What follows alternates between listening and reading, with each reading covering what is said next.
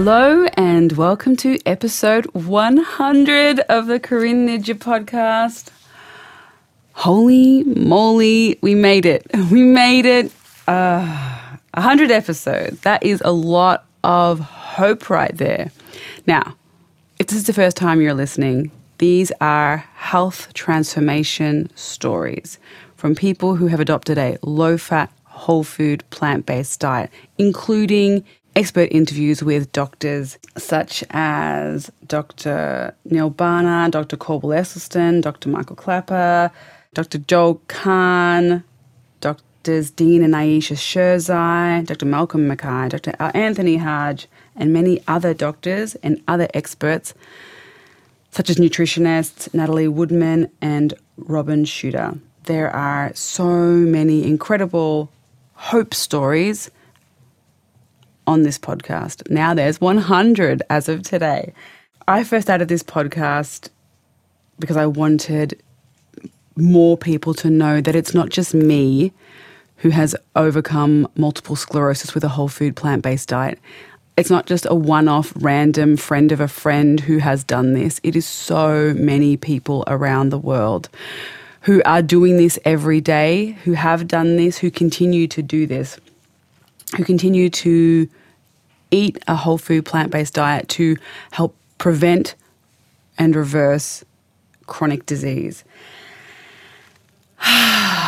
It overwhelms me that we've reached this milestone, and I know there's many podcasts with many, many more episodes out there, but 100 episodes was always a goal of mine to reach that, and I want to reach, if you've been listening for a while, you know I want to keep going. I want to go until there's just so many, because the more there are, the more when our family members and everyone that we know around our work lunch table who are skeptical, the more we have in our tool belt, the more stories we have in our tool belt, the more armor we have on to face those skeptics and those critics, and the more hope we have to and belief in this and knowledge in this diet and this lifestyle, the easier it is to live in a non-vegan, non-whole food, plant-based world for us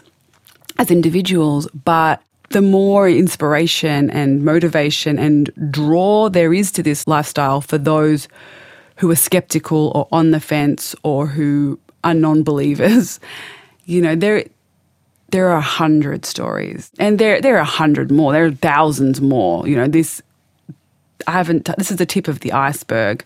There are so many more out there, and that is encouraging for people who are saying they're so confused about diet, that they don't know what to eat, what the right diet is for them. It's a whole food plant-based diet.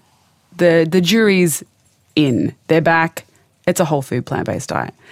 It's a low-fat whole food plant-based diet. That is the optimal diet for human health. There are 100 stories. There aren't 100 stories of people overcoming health problems with a paleo diet and it being sustainable long term. There's no reversing heart disease, cancer, all of these diseases on a ketogenic diet. That just doesn't exist.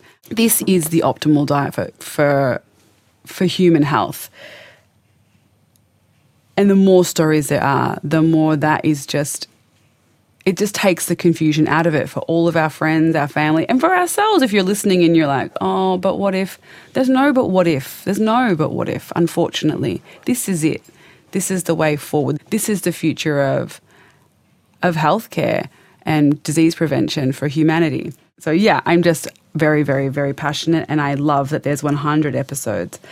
Now, for us all, it has been such a wonderful, beautiful journey. I have felt so honoured to meet and hear all these stories from the amazing guests that have come on this show.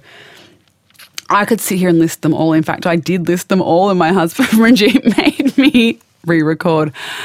I listed so many because I love all of you, the guests that have come on the show. If you're listening, I love all of you. All have such an incredibly big piece of my heart. And my heart just continues to grow with every new guest that comes on this show who has sharing the darkest moments in their lives.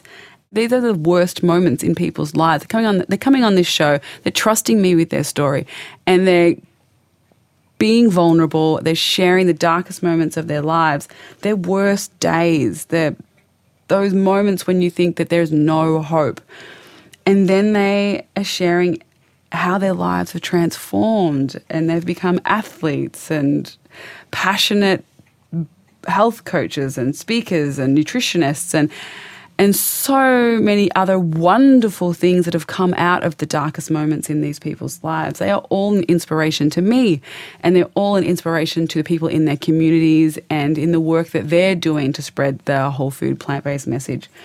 I love you all. Thank you all so much for coming on this show and sharing your stories. So we have shared so much. We have had stories from people with heart disease, multiple sclerosis, type 2 diabetes, Crohn's disease, ulcerative colitis, rheumatoid arthritis, lupus, asthma, several forms of cancer, food addiction, migraine, polycystic ovarian syndrome, endometriosis, psoriasis, and so many more. Go back. We've got ankylosing spondylitis, interstitial cystitis, menopausal symptoms, many, many, many stories of pre-diabetes, fatty liver disease, high blood pressure, high cholesterol. It's all there. Go back, have a listen. If you haven't listened, go back and have a listen. Go back, even if you think, just hearing me say that is enough, it's not enough. When you listen to their stories, it will deepen your conviction and your dedication to a whole food plant-based diet in a way that just hearing me mention that it helps with all those conditions.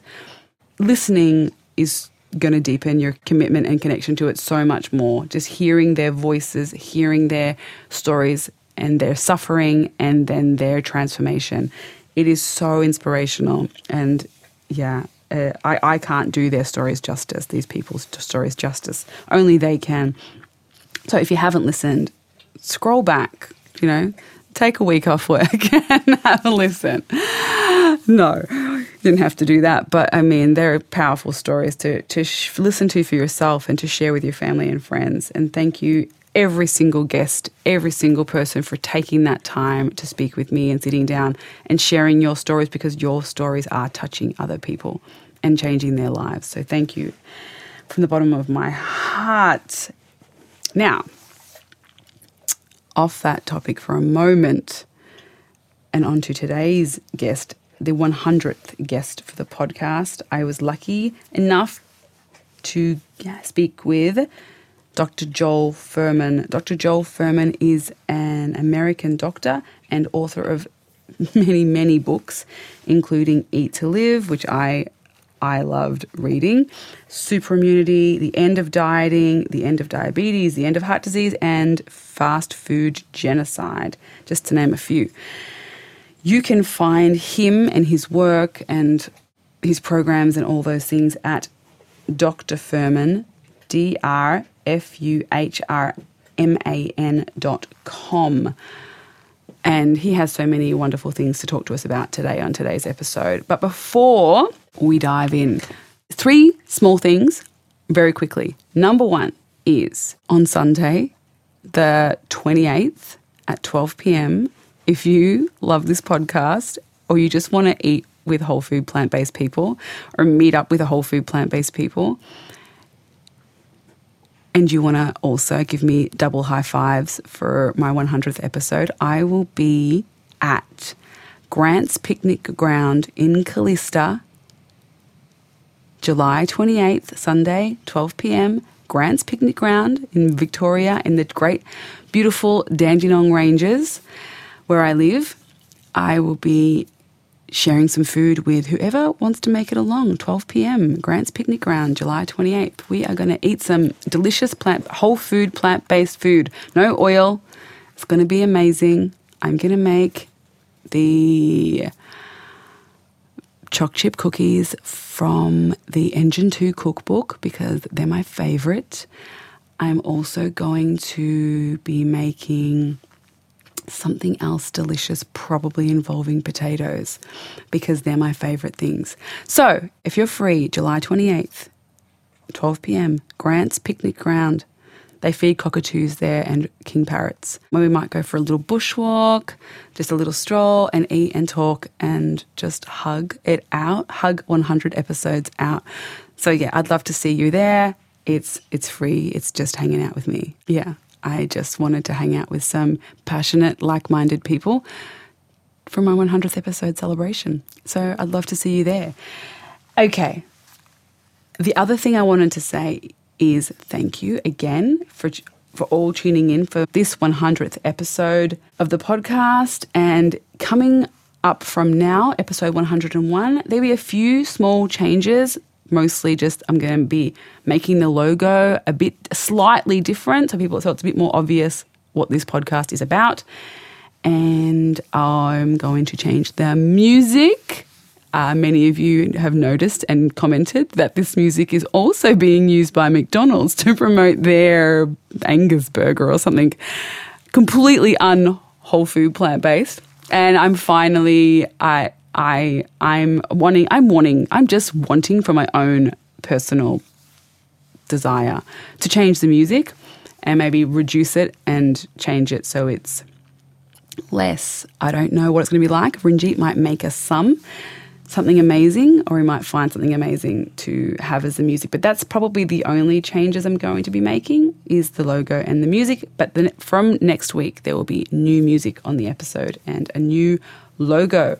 Thanks to Ranjit, and thank you also to the support of Katrina Fox and Vegan Business Media. I had a call with her and she really helped me, and she is the motivation for the logo update. So thank you, Katrina Fox, and anyone who is in a vegan business and you need some extra support in getting your message out there, I highly recommend having a one-on-one coaching call with Katrina Fox, and you can do that by going to veganbusinessmedia.com. Thank you, Katrina, for your support.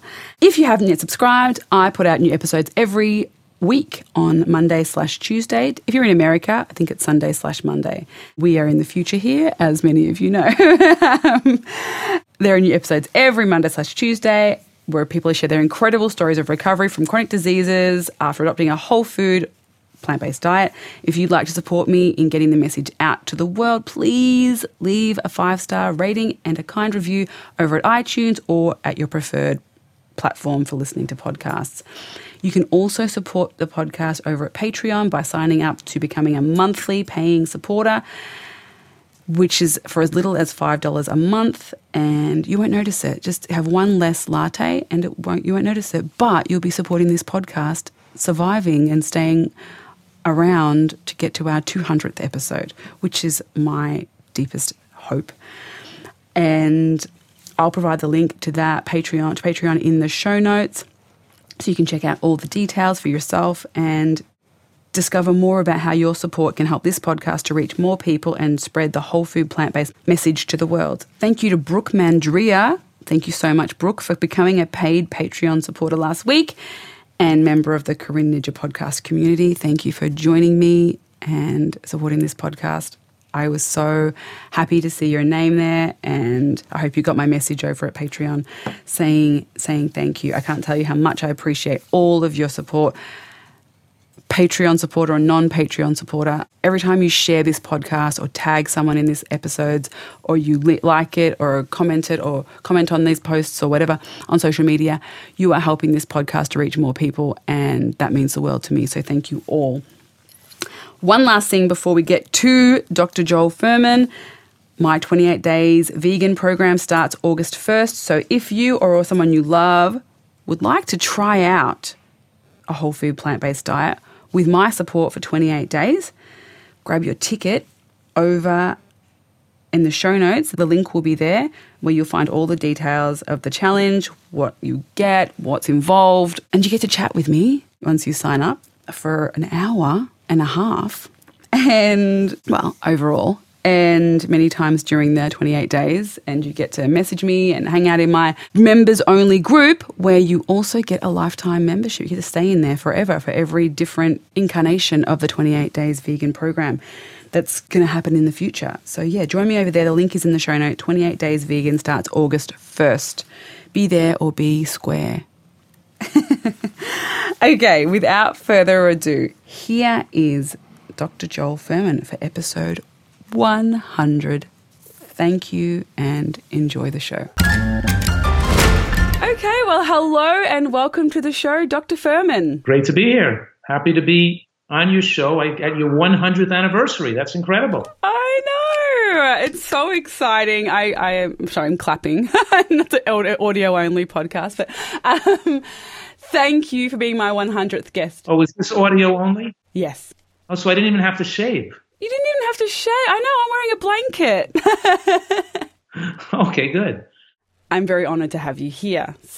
And for people who, I've obviously given a little bit of an introduction at the start, but for people who don't know you, or this is the first time they've heard of you, could you give us a bit of an explanation about how you found a whole food plant-based diet? Because I'm fairly aware that there's not much nutrition training at med school. So how did you come across this way of eating? Well, when I was a child, my father was overweight and sickly, and he started reading the works of Herbert Shelton in the natural hygiene movement. And I started reading all of Shelton's works in the 1950s and the 1960s. I was born in 53, so I'm 65. You look incredible, FYI. For 65? You're 65? Yeah. Wow. Right. I did not know that. You can't see him, but he doesn't look 65. Yeah, they can't see me anyway, so you're faking him out. I know. Just go do a Google. He doesn't look 65. Here, I'll show, since they can't see me, I'll show them my six-pack. Exactly. So, anyway, Herbert Shelton. Right. So I got into healthy eating and healthy living in my teenage years. And then when I got older, I was on the world figure skating team. I was third in the world in pairs figure skating in the early 1970s. And I was eating healthy just to be a better athlete, not getting sick, watching our diet, stuff like that. I was a pair skater with my sister. We competed all over the world, not in Australia, though. So not all over the world. I competed against people who came from Australia, wow. though. But anyway, so... Third in the world. Very impressive. Thank you. So I was really... And then I got hurt. I was on crutches for almost a year. It kind of derailed my Olympic ability to be in the 1976 Olympics because I was injured then. And then I started to go into my family's shoe business, but I was so passionate about nutrition that I knew that people were eating themselves to death and that food was the answer to what ailed our nation's healthcare crisis back then. I understood that. I was a big part of that. It was my hobby. And I was starting to pursue dabbling in some medical, because I graduated from college as an economics and business major, and I started to dabble in some courses to think I might want to go back to medical school. And then I started dating a woman who was going to go to medical school, and I told her, what the hell, doctors are poisoning people with drugs and all this stuff. And she kind of said, well, why don't you quit your father's business and stop dabbling, and just, if you're so passionate about that, why don't you go to medical school and do it full, and go full time and just do it and get it over with, and I was already like 26 years old or something, so she encouraged, so I kind of rethought what I was doing with my life, and eventually I married that woman. So I did go, so I dropped it. So I dropped my father's business and I dropped taking some courses maybe at night. And I went back full time to the postgraduate pre-med program at Columbia. And I applied and I went to medical school at University of Pennsylvania with a specific intent of being a physician that specializes in nutrition. I didn't learn about this through medical school or after medical school. I went to medical school with the purpose of becoming a different style of doctor. Yes. And how did you find it when you got there? Because the imagined being a doctor and the reality of going to med school, I imagine is very different, vastly different. Yes, but I liked medical school. I liked the learning. It was a lot about, science. I loved the science courses. I had great teachers. I met a lot of great friends there. I influenced my other students to get into nutrition. They made me chairperson of the nutritional education department at the school, and they made me, they was on the school admissions committee. I kind of enjoyed my time at medical school. I liked, I was teaching other young physicians. I was the person spreading this knowledge even in the medical school. So I enjoyed it, and I didn't find a conflict, and I liked debating and talking to doctors who didn't know about nutrition. And after they would talk to me a while, they would eventually say things like, yeah, it sounds right, and I guess you're right, but you're not going to get a lot of people to do that, and you're not going to really make a lot of money that way, but I'm not going to do it, but it's probably the best thing for the person involved anyway. They'd always, you know what I mean? So some kind of argument like that. They could never argue with the idea that it's better to people to eat this way. You know what I mean? But I didn't find it so contradictory. I just find that doctors do not practice in a manner that's consistent with human biology and with what the Hippocratic Oath is, which is primarily remove cause and do no harm. And I think that the way I practice medicine is more consistent with what doctors should be practicing. It's not alternative medicine. It's not. It's progressive medicine. It's correct medicine. It's the way healthcare should be practiced. Absolutely. You follow me? Yes. And I have many of my fellow classmates in medical school at alumni meetings come up to me and tell me, you changed my outlook on healthcare. You've affected me personally and my career. I've mentored a tremendous number of physicians and people who've been affected, have their medical careers affected, their own personal health affected because I've been either a friend or a contact or an influence on their life. And so backtracking with your father, how is his health going during all this time? Well, he was really sickly and was exposed to he really had a rough life, but he did better when he changed his health around. He was used to be not able to sit up even, and he had so much pain in his body. So he did a lot better. He's not alive today, obviously, and he didn't live that long, but he did. I mean, he lived long comparatively to the average American, but he didn't live as long as he should have lived if he got this earlier in his life. You know what I mean? Yeah.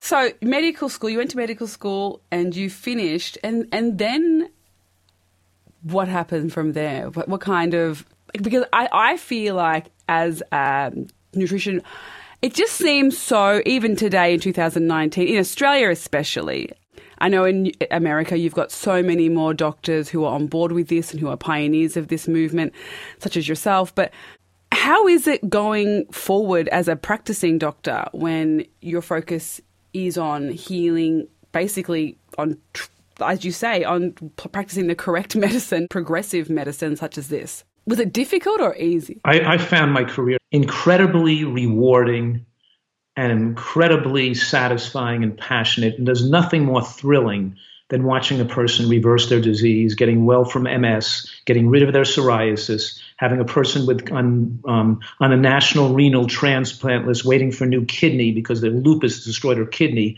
and getting this person healthy again and their kidney back to normal again, having a person with chest pain and heart disease get well again, having a person with diabetes become non-diabetic, having people with asthma not having to use inhalers anymore, and having people with rheumatoid arthritis get totally cured and off their dangerous drugs. Every person I see is a celebration, is an opportunity for excitement. I just had a person, I've been in practice 30 years, and I just had a person who got rid of her rheumatoid arthritis, right? She was on Enbrel and methotrexate for 15 years.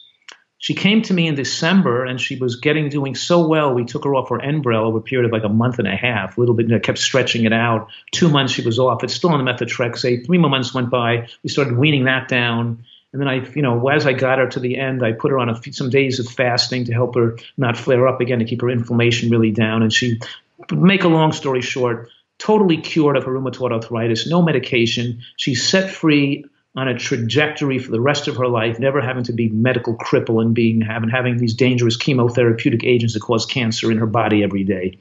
And it's still, after 30 years of doing this is thrilling to me. Because I know that any other doctor would not have got her better. There's no way she could have got better if she wasn't under my care.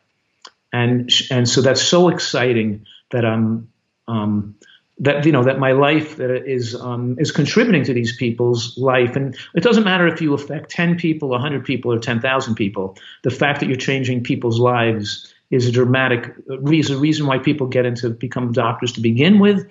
And most doctors aren't satisfied with their career. They're burnt out. They're disappointed. And they're discouraged because they see people getting sicker and sicker and sicker. And they're just writing prescriptions. They don't know there's a better way.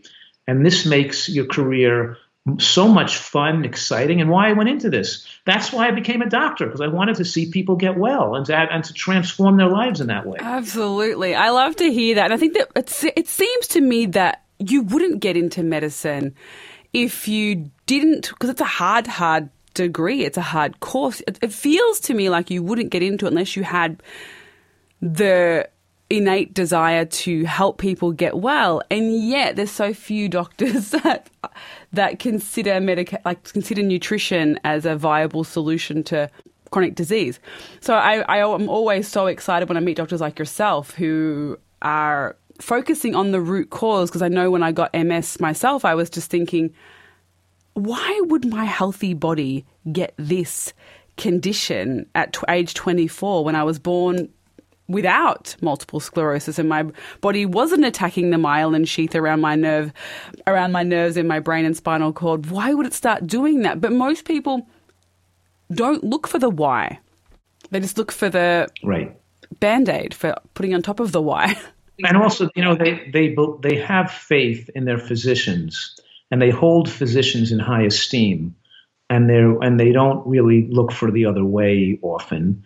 But I've been instrumental in also, trying to get research out and publish and promote and speak publicly and share with the world that people don't have to be sick with these issues. And multiple sclerosis, psoriasis, lupus, that nutrition is very effective. I think more and more people are recognizing that we have a cancer epidemic due to the junk we're putting in our body, and heart attacks and strokes are caused by what we're eating. But it's taking longer for people to admit and to understand that mental illness is caused by what we're eating, predominantly. And 100 years ago, it was 1 in 100 Americans who were mentally ill. Now it's 1 in 5 Americans who are mentally ill. We have more people being crazy.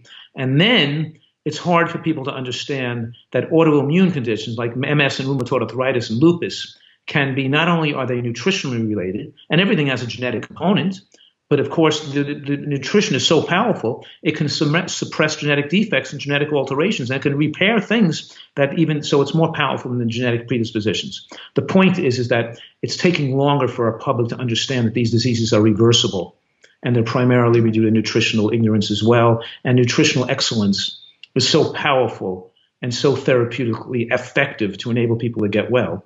And the other issue we have fighting us is not only the billions of dollars by the drug industry and the food industry, but also fighting us is that food is so addicting that people don't want to give up their love affair with these dangerous foods. So there's a lot of reasons that impede the progress of this message. But when people do switch to this way of eating, they find that their taste buds change. They learn these fantastic recipes. They can learn to enjoy eating this way as much as their old diet. And it's worth it because they get so healthy. Some people will say, if I have to eat that way, I'd rather be dead. Just shoot me right now then, because they don't understand that their taste buds are shaped by what they ate and deadened by what they eat. And because they don't like vegetables doesn't mean that we can't make them in delicious ways, and doesn't mean their taste buds can't improve their health and their ability to like this diet. And most of the people that I treat that have been doing this for years have such a collection of incredible recipes and have strengthened their taste. They love eating this way, and they find it the most tasty and enjoyable way to eat, as well as it being so helpful for their health. Absolutely. I wanted to touch on what you were talking about with mental health, with mental illness, and we've had a few guests on the show with mental health problems. And from me, my anxiety and depression. Now, I still do get anxious at times because I'm just a bit of a heightened being as well. But a lot of people, myself included, I was on antidepressants and anti-anxiety medication for probably around 10 years of my adolescence and adult early 20s. Can you talk a bit about how diet impacts on mental health? Well, that's a complicated question. First of all, we know that a healthy diet is rich in antioxidants and phytochemicals that have anti-inflammatory effects on the whole body, but particularly the brain. The brain is a high utilizer of energy. At rest, it uses 80% of your energy needs to be utilized by the brain, and it's a high production of reactive oxygen species and free radicals that have to be burned off by phytochemicals and exposure to high nutrient plant foods. And when you eat a diet of mostly animal products and processed carbohydrates and processed foods, and your diet is not largely colorful plants, you're going to have a low level of these antioxidants. They're going to lead to excessive aging of the brain, loss of creativity, reduction of intelligence potential, and propensity for depression as well. And then you have, that there's another reason why a vegan or a person on a plant-based diet could become depressed is because we have different genetic abilities to convert ALA, alpha-linoleic acid, and omega-3 fatty acid, into EPA and then DHA. And some vegans can have low levels of DHA, increasing their propensity for postpartum depression, or especially, or depression in general, and due to the lack of proper fatty acid distribution and balance in their body. So it's nutritional, it's fatty acids, it's brain injury. There's a lot of things going on. Even exposure to certain metabolic toxins can negatively affect our brain. And there are other nutrients that are beneficial for the brain, even in mushrooms, even in berries. And these nutrients like ergothioneine in mushrooms actually goes into the blood-brain barrier and have beneficial effects on brain function. So we're talking here about the right type of nutrients, the right type of food can be very effective in people who have a propensity for depression and anxiety. And even, So yes, I have a lot of people that I've treated and helped with that condition. Of course, there are always some that are so resistant, and if the brains are been on medication for so long and their serotonin is just not messed up, but it's so depressed from being dependent on medications for that they maybe have to be on medications they can't get totally well, but each person's different. Yeah, thank you for that. Now, I wanted to talk about your career now, as far as you've written several books. I'm not actually sure how many books. I don't have that list right in front of me. I've written 12 books, 6 of which have become New York Times bestsellers. I've just finished my last book, and I sent it off to the publisher. It's final edits are going on. It's going to be published probably not till January of 2020. But I'm thinking that's going to be my very last book ever, because I've been writing books. I've been writing so many books lately. I want to have a little more balance with exercise and family time. So I think I've written my last book for now. But I have a great book coming out. But my last book that just came out about 6 months ago is called Fast Food Genocide. And that book, Fast Food Genocide, is such an interesting read.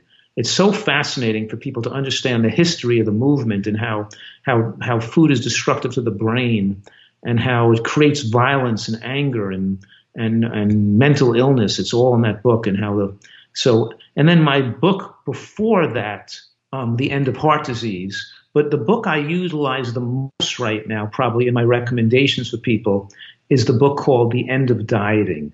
Because that just generally deals with the basics of why people can't lose weight, why they jump from one yo-yo diet to another, why they're not successful keeping their weight down for the rest of their life, and how to get rid of food addictions, emotional overeating, and how to prefer to eat the right amount of food. And so it really goes through a lot of the information people have to keep their weight favorable and to keep it off for the rest of their life, because weight loss and achieving an ideal weight is of no benefit at all if the weight you lose is only temporary.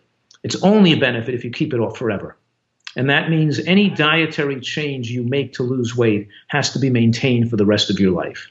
And any dietary change you make to lose weight should be making your diet an anti-cancer diet so you can protect yourself against cancer and dementia. And the Nutritarian diet that I've designed and recommend includes a full portfolio of the foods that have the most anti-cancer effects that, when put together in a synergistic way in the diet, enable the body to disease-proof itself against broken DNA cross-links and methylation defects and toxic and cellular congestion that leads to cancer. So this really is an anti-cancer program that's the healthiest way to lose weight. And you can't describe it by saying it's whole food, plant-based or something like that, because it's not specific enough to describe the nuances of what makes the Nutritarian diet so dialed in to be maximally lifespan promoting. Wow. So because I've only read, I'm honest, hands up, I've only read one of your books, and that is now escaping me on my brain. Eat to Live? Yes, Eat to Live. I've only read Eat to Live. Eat to Live is my most popular book. That's the book that sold millions of copies, my number one bestseller, very pop. And Eat to Live was first written in 2004 and revised in 2011. It's a great must-read book. However, it's not what I really recommend people read today. And the reason for that is it's too permissive, in that after the strict 6 weeks plan is over, it allows people to dabble with 10% of foods that I don't normally recommend. And often, or sometimes, the dabbling in those foods that are not recommended can take this person with an addictive relationship with food and drive them right back into addictive overeating again. You know what I'm saying? Yes, I do, because I am someone who has lived with food addiction, and I didn't realize I had it until I did this podcast and I was interviewing people with food addiction. I was like, oh gosh, oh my goodness, I have that. So yes, are you talking about the animal proteins and fats that are in the book? Well, I'm saying that in the book it says to people, after they drop this for 6 weeks, eat as healthy as you can, but 10% doesn't have to be so careful. You can have a certain amount of calories each day that can be from bagel, a cookie, an animal product, an oil. It's letting you have some leeway with some calorie percent that isn't part of a healthy food. And for some people, whether it's a bagel or whether it's a piece of cheese, whatever it is, you know what it does? It has the potential to drive to, when you don't have your full 2 feet in the same plan, it keeps you in chronic stress. It keeps you chronic decision-making, being in both worlds, and you're always pulled into the unhealthy world and always fighting against it. I get so much more consistency in the result when I don't give people that option nowadays to keep them more strictly on a program that doesn't give them that leeway to cheat. You know what I'm saying? So I don't cheat. I don't have that 10% of cheating myself. Why do I? So what I'm saying to you right now is that Eat to Live is a great book, and it's moved to thousands and millions of people in the better direction and to eat healthy, and to eating super healthfully. But I feel that there's some flaws in it that I prefer to fix in my later books. Okay, so people, if you're listening, I think you should definitely check out The End of Dieting. But I actually am fascinated to hear about this fast food genocide, because you're talking about the anxiety and anger. Did you say anger that our diet gives us? I think you just mentioned that. And I was just interested in, just even for a moment, if you could touch on that, because I have my own thoughts on it and I would love to hear yours. Well, the data is really shockingly surprising. First of all, the studies show that even 2 servings a week of fast food or commercial baked goods like croissants and bagels and white bread. And by the way, when you're eating croissants and bagels and pizza and white bread and hamburger rolls, it's the same as eating a marshmallow or candy. It's broken down to sugar. It comes in the bloodstream rapidly, and it's destructive to your brain. The high rush of sugar into the bloodstream is destructive to your brain. And diabetics have more depression. But what I'm saying right now is it was a study coming out of the UK showing that even 2 servings a week of commercial baked goods or fast food doubles a person's lifetime risk of developing depression. Just 2 servings a week. Furthermore, and it goes up from there in a dose-dependent manner, these things really destroy brain cells. And when a person becomes demented at age 70 or 80, they're not going back and looking at all the white bread and pizza and bagels they ate. Who's thinking that bagels and pizza and bread cause dementia? But it does. It's destructive to your brain. Then there's a lot of data to show that eating commercial baked goods and fast food, but particularly candy in childhood, is linked to criminality and having criminal behavior or going to prison. There's a link between candy consumption in childhood and the probability of being arrested for a violent criminal event by the time you're 39 years old. Seriously? Oh, yeah, tremendously. We are what we eat. And, and this idea that, how should I say that, it's different in each country, but there's a lot of bigotry in America today. And the bigotry has a lot to do with the foundational factors around food. Because when we're blaming people's of different skin tone about different, ability to get cancer or risk of a disease or propensity for education or how much scholastic ability they achieved, it's all about exposure to food, not about the color of your skin. It's all about when you don't have good food exposure to fruits and vegetables in childhood, you're taking away a person's propensity to maximize their intelligence and their health outcomes. And we show the same thing, no matter what the color of your skin, if you have the same bad food environment, you have the same unhealthy outcomes. And this is what I talk about in Fast Food Genocide. We talk about the history from after the Civil War, how when Black Americans were first freed after the Civil War, they were eating more vegetables and they had more centenarians, more long-lived people in the Black American population than the white Caucasian Southerners because they were eating more vegetables. And it was only after the Jim Crow laws and the explosion of pellagra, which causes rednecks and, which causes homicidal and suicidal and violent outlook on life due to niacin deficiency, due to the corn and molasses and pork diet and bacon diet they were eating back then.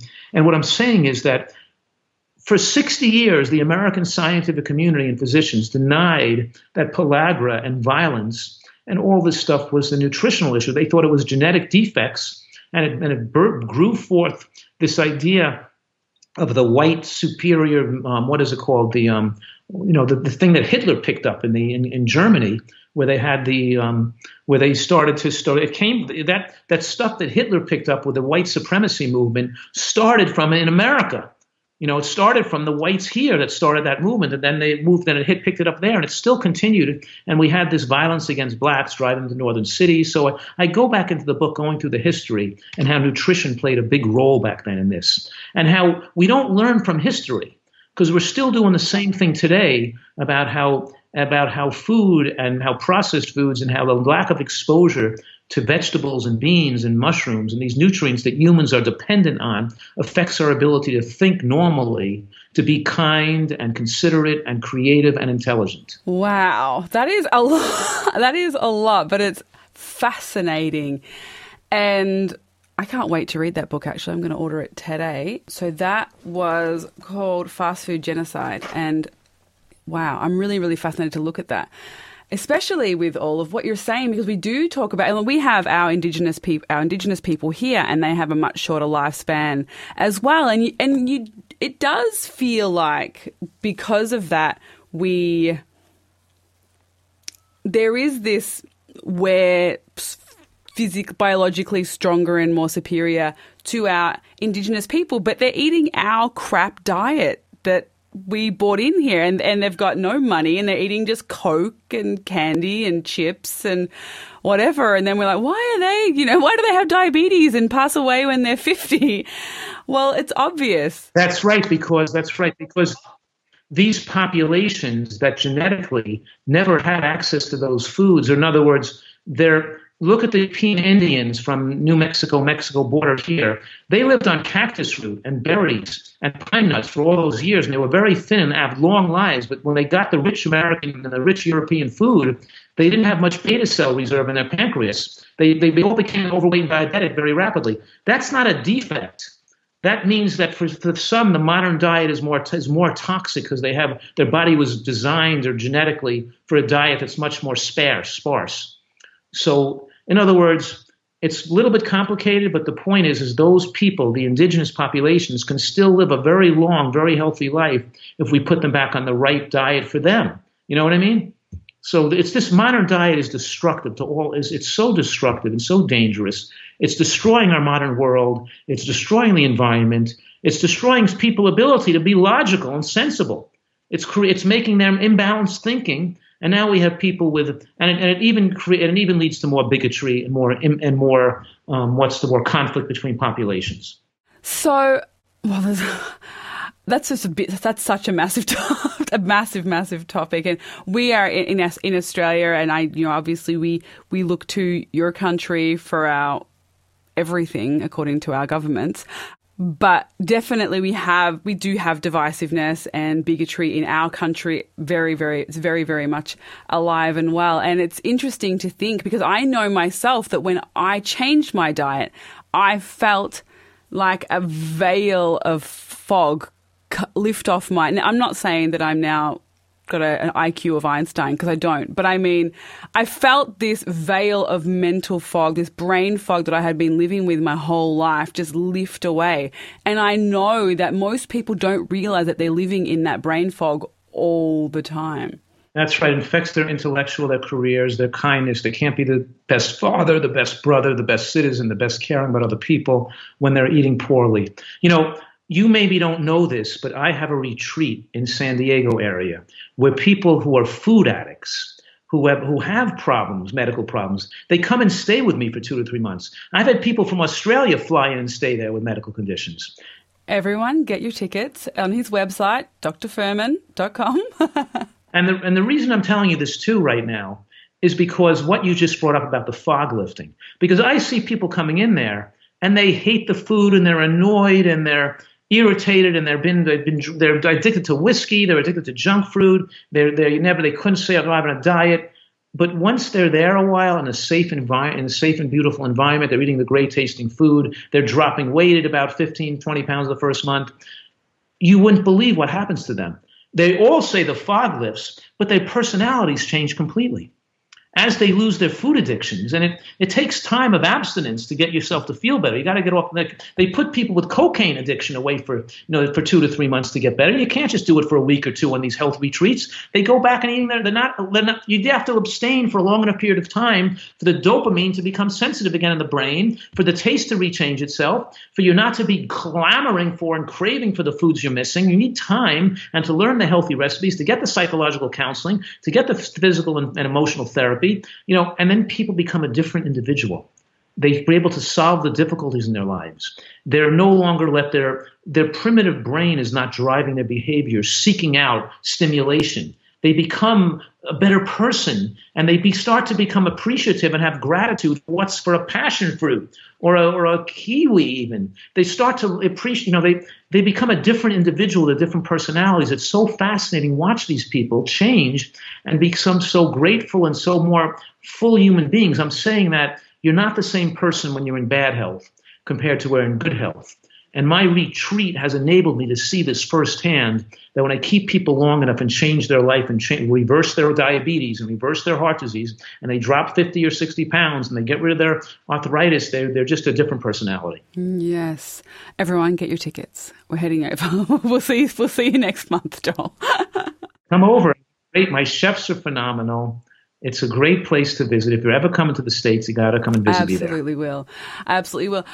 Well, when you're talking about people's transformations, I think that many people, when they have food addiction, like myself and many of the guests that have come on our show, people who haven't yet acknowledged the role that food plays in their lives, it can be so difficult. And I think that what I love about your retreat is that you're putting people, in a space where they've got like-minded people who are wanting to do the same thing around them. Because as you say, when you have 1 week retreat, people go home and they're surrounded by all their friends and family who are eating the foods that got them sick in the first place.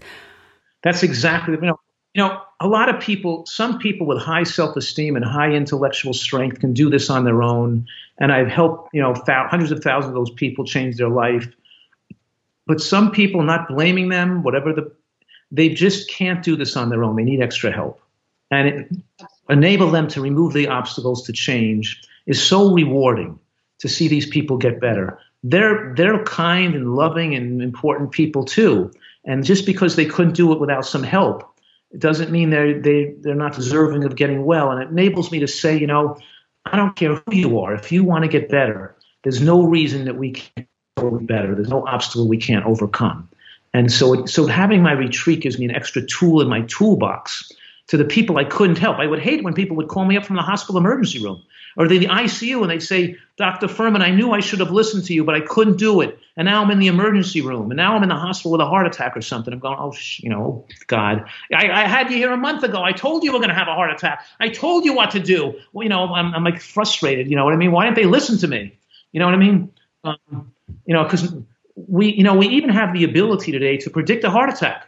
There's blood tests, myeloperoxidase, oxidized LDL, HSCRP. We can tell when a person's about to have a heart attack. You know what I mean? We can warn them, but they don't take the warning. They just keep eating the junk and they have the heart attack. It's so damn frustrating. So at least now I can say to these people, you got to come into my retreat. You're going to have a heart attack. You got to get in here right now before this happens to you. At least I have a tool where I can say to a person, it doesn't matter if you can do this or not. You're getting in here and we're doing it and you're going to get well. And I'm going to show you, you're going to like it. You're going to love it once you do it for a while. Your taste is going to change. It's going to become the way you prefer to eat. I just had a woman this is over a year ago. She stayed for 6 weeks and lost about 50 pounds when she was there. And then when she went home, she lost 150 pounds over the next 12 months. So she lost 200 pounds over that year. But she had tried every way in the sun to lose weight before that, which couldn't work because you can't do it with a gimmick or a trick. You really need to protect the person and assure that they don't have that they have abstinence from their addictive triggers. Like if you and I had a daughter who had like a cocaine or a heroin addiction, right? I would tie her to my wrist. I wouldn't let her out of my sight. She wouldn't get cocaine or heroin for months. You know what I mean? You'd protect that person from themselves. Well, it's the same thing here. You've got to keep people away from their addictive triggers because some people, the fast food industry has designed these frankenfoods that are so powerfully addicting that people can't make the right decisions for their lives anymore, Absolutely. And I think that the thing is that the marketing is so incredibly powerful that people don't realize that they're being tricked. It's not like, with heroin, everyone's like, okay, I won't try. Yeah. I won't do that. It's illegal and I won't try. But with the new Cadbury chocolate, we have Cadbury here. I don't know if you have Cadbury over there, but with the new chocolate bars, it's on the buses. Everyone's saying, the buses, the billboards, everywhere saying, give this a try. And you're like, how bad can it be? The bus is telling me to eat it. Right. So you can see why people get tricked. Just be like everybody else and have a heart attack and a stroke and get cancer. Just be like everybody else and you get, it's like what the medical care and the nutritional environment is barbaric. It's really destroying our modern world and causing immense amount of human tragedy and human suffering. And people don't see it, going on. Of course, at the same time, we're destroying the environment and as well, and killing off the bees. So it's like it's all this comes together. You know what I mean? So we have to take care of ourselves and take care of our planet and take care of future generations that coming forward. We have to, so it's only through, we've got what the masses is doing is not sustainable for their individual health or for our planetary health. Absolutely not. Absolutely not. Now, I had a question and it's just gone because I was listening to what you were saying. Food. Change. So that's what I was going to ask you. So when people are coming to you and you're talking about Nutritarian diet, now we haven't used the word Nutritarian on this show very much. I'm guessing we have, but not very often. And so could you just give people a bit more of an idea? Because we talk about whole food, plant-based diet, but what would someone wanting to adopt a Nutritarian version of a whole food, plant-based diet, what would a typical day of eating look like? Well, they pay more attention to eating more green vegetables for sure. And I have an acronym called GBOMBS, which stands for, G-BOMBS, B-O-M-B-S, greens, beans, onions, mushrooms, berries, and seeds. In other words, if you're on a diet, are you really trying to eat some mushrooms every day? Are you really being aware of that? Do you know how protective mushrooms are against cancer? Do you know that it can reduce? Do you know that there's a compound in mushrooms called ergothioneine that is a cellular receptor for that protects the cell against cancer that you're not doing? Do you know the effect of eating some flax seeds or chia seeds on reducing risk of. Do you know that a soybean, the genistein in soybeans, increases longevity proteins like SIRT1 and AMP kinase that makes you live longer and stabilizes your telomeres and your stem cells? Do you know that? So we're talking here about the protective effect of green cruciferous vegetables on activating the NRF2 transcription proteins. All these things we've discovered that extends humans' lifespan, trying to make a person have a big salad at least once a day where you're putting in some raw onion and some cruciferous raw in there and using a dressing to facilitate the absorption of these compounds that is made from, has some nuts and seeds in it because you need the fat to maximally absorb the beneficial nutrients and some of these fat-soluble compounds. And then do you make a big spot of vegetable bean soup on the weekend with mushrooms and onions in it that has these beans in it, including lentils and soy and black and red beans. And black and red beans also are rich in IP5, inositol phosphate, and ergothioneine we're talking about here. So we're talking about this broad spectrum of protective phytochemicals that have been shown to fight off cancer and protect and increase longevity. And these advances in nutritional science are giving us an unprecedented opportunity in human history to live longer and healthier than ever before, to blow out the blue zones. Sardinia, so we're talking about Okinawa. These areas don't live that much longer. Their chance of living to be 100 years old is 6 out of 10,000. Sure, it's only 1 out of 10,000 in America, and the average lifespan here is like 75 to 80, and over in the blue zones, it's 85 to 89 or something, but it's not that great. Most of the Nutritarian elderly people I'm dealing with are living to be 95 to 105 years old. They're living much longer with their full mental faculties intact. We can do much better than the blue zone. And the blue zones are good because they happen to be eating better than the other areas, but they're not scientifically designing a diet to maximize human longevity. It's not just okay to be just low-fat, whole food, plant-based. That's not defining the dietary excellence that's maximally extending human life. So we want to give more specifics, more advice as to how to design, structure the diet, include berries, include low-sugar fruits, kiwis, kumquats, berries, include beans in your diet, and include green vegetables, both raw and cooked. When you're putting onions and greens in your soup, blend them raw first and then add them to the soup. Don't put them in the soup first because you'll deactivate the enzymes. But if you blend them when you're raw and then cook them, the blending them when they're raw made them form the protective anti-cancer compounds like the ITCs. And now when we cook them, those ITCs will be stable. We can eat the cooked soup. So we're showing people how to cook the foods to maintain the nutrients that nature put into the food to begin with. These nutrients, eating a diet with a high micronutrient bang per caloric buck, suppresses the appetite, makes us desire the right amount of calories, stabilizes our brain function against dementia in later life, and protects us against cardiac arrhythmias that the other diets do not, that other plant diets are not that protective, and they still could have weaknesses that are then drawbacks that could appear in later life as people's immune system and absorptive capacity goes down. So we're trying to really maximize the health in a person and tweak it for a person's individual genetic differences so we can give them more specific advice that's really going to make sure they're going to live very long and very healthfully. And then also, it becomes more therapeutically effective when you go to excellence to that degree. All right, go ahead.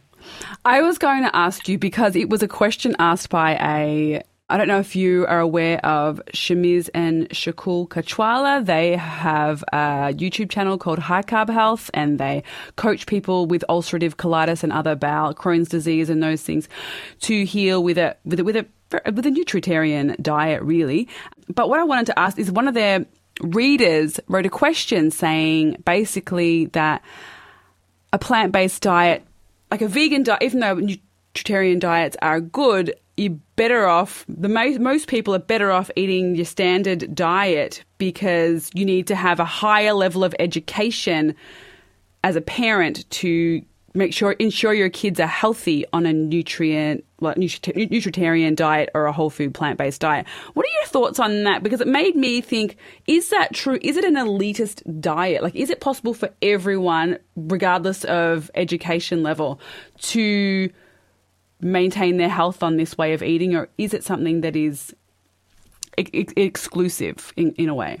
If you're eating junk food, vegan food, your diet's not going to be adequate. If you're eating whole natural foods, but when you're on a vegan diet for a child, the supplementation with B12 and making sure they have fatty acids for the brain, DHA, and all those things have become very important. So yeah, you have to learn how to do it right. Because most of the generations of humans on this planet, they had some animal products to get the extra B12 and the extra zinc and the extra proteins. So when you're eating a diet, it's not healthy enough for a child to be on a macrobiotic diet or an all rice or all potato diet. In other words, at the ends of life, for the younger, for the toddlers and for the elderly, their fragility and digestive capacities are such that some of these extreme vegan diets become more dangerous for them. And some of these extremely low-fat vegan diets, where they cut all the nuts and oils out, my diet style is not extremely low-fat like some of the nutritional gurus you might be familiar with. And I'm suggesting that those diets that are so low-fat can be unsafe for children, toddlers, and for the elderly too.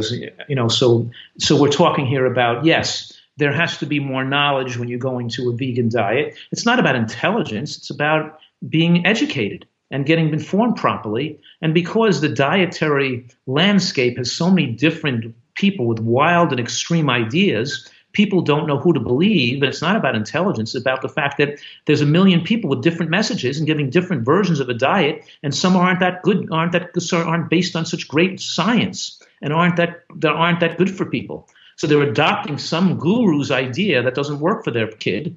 And I'm saying that as a family doctor taking care of kids, we watch the children and we make sure they have nutritional adequacy no matter what diet they're on, making sure their growth is adequate, making sure the nutrient intake is fine. We don't want to mess up a kid based on some philosophical viewpoint that your diet is right for people, and then you messed up the kid for the rest of their life. You know what I mean? Which people have done. So I don't know. So a Nutritarian diet compared to other types of vegan or plant-based diet is much more carefully designed to be protein and fat adequate, and to give people the conservative use of supplements to make sure they're not going to become deficient in DHA, zinc, or EPA in the extremes of life. So it's much more conservative in not taking a chances of people's health based on some rigid philosophical idea that your diet is best and every person could thrive on the same diet that's vegan or low fat. So I'm critical of some of these people that you've probably interviewed as being too radical and not being careful enough in adjusting their recommendations for the individual. Plus, the diets they're recommending are more idealized enough for people to maximize lifespan. Okay.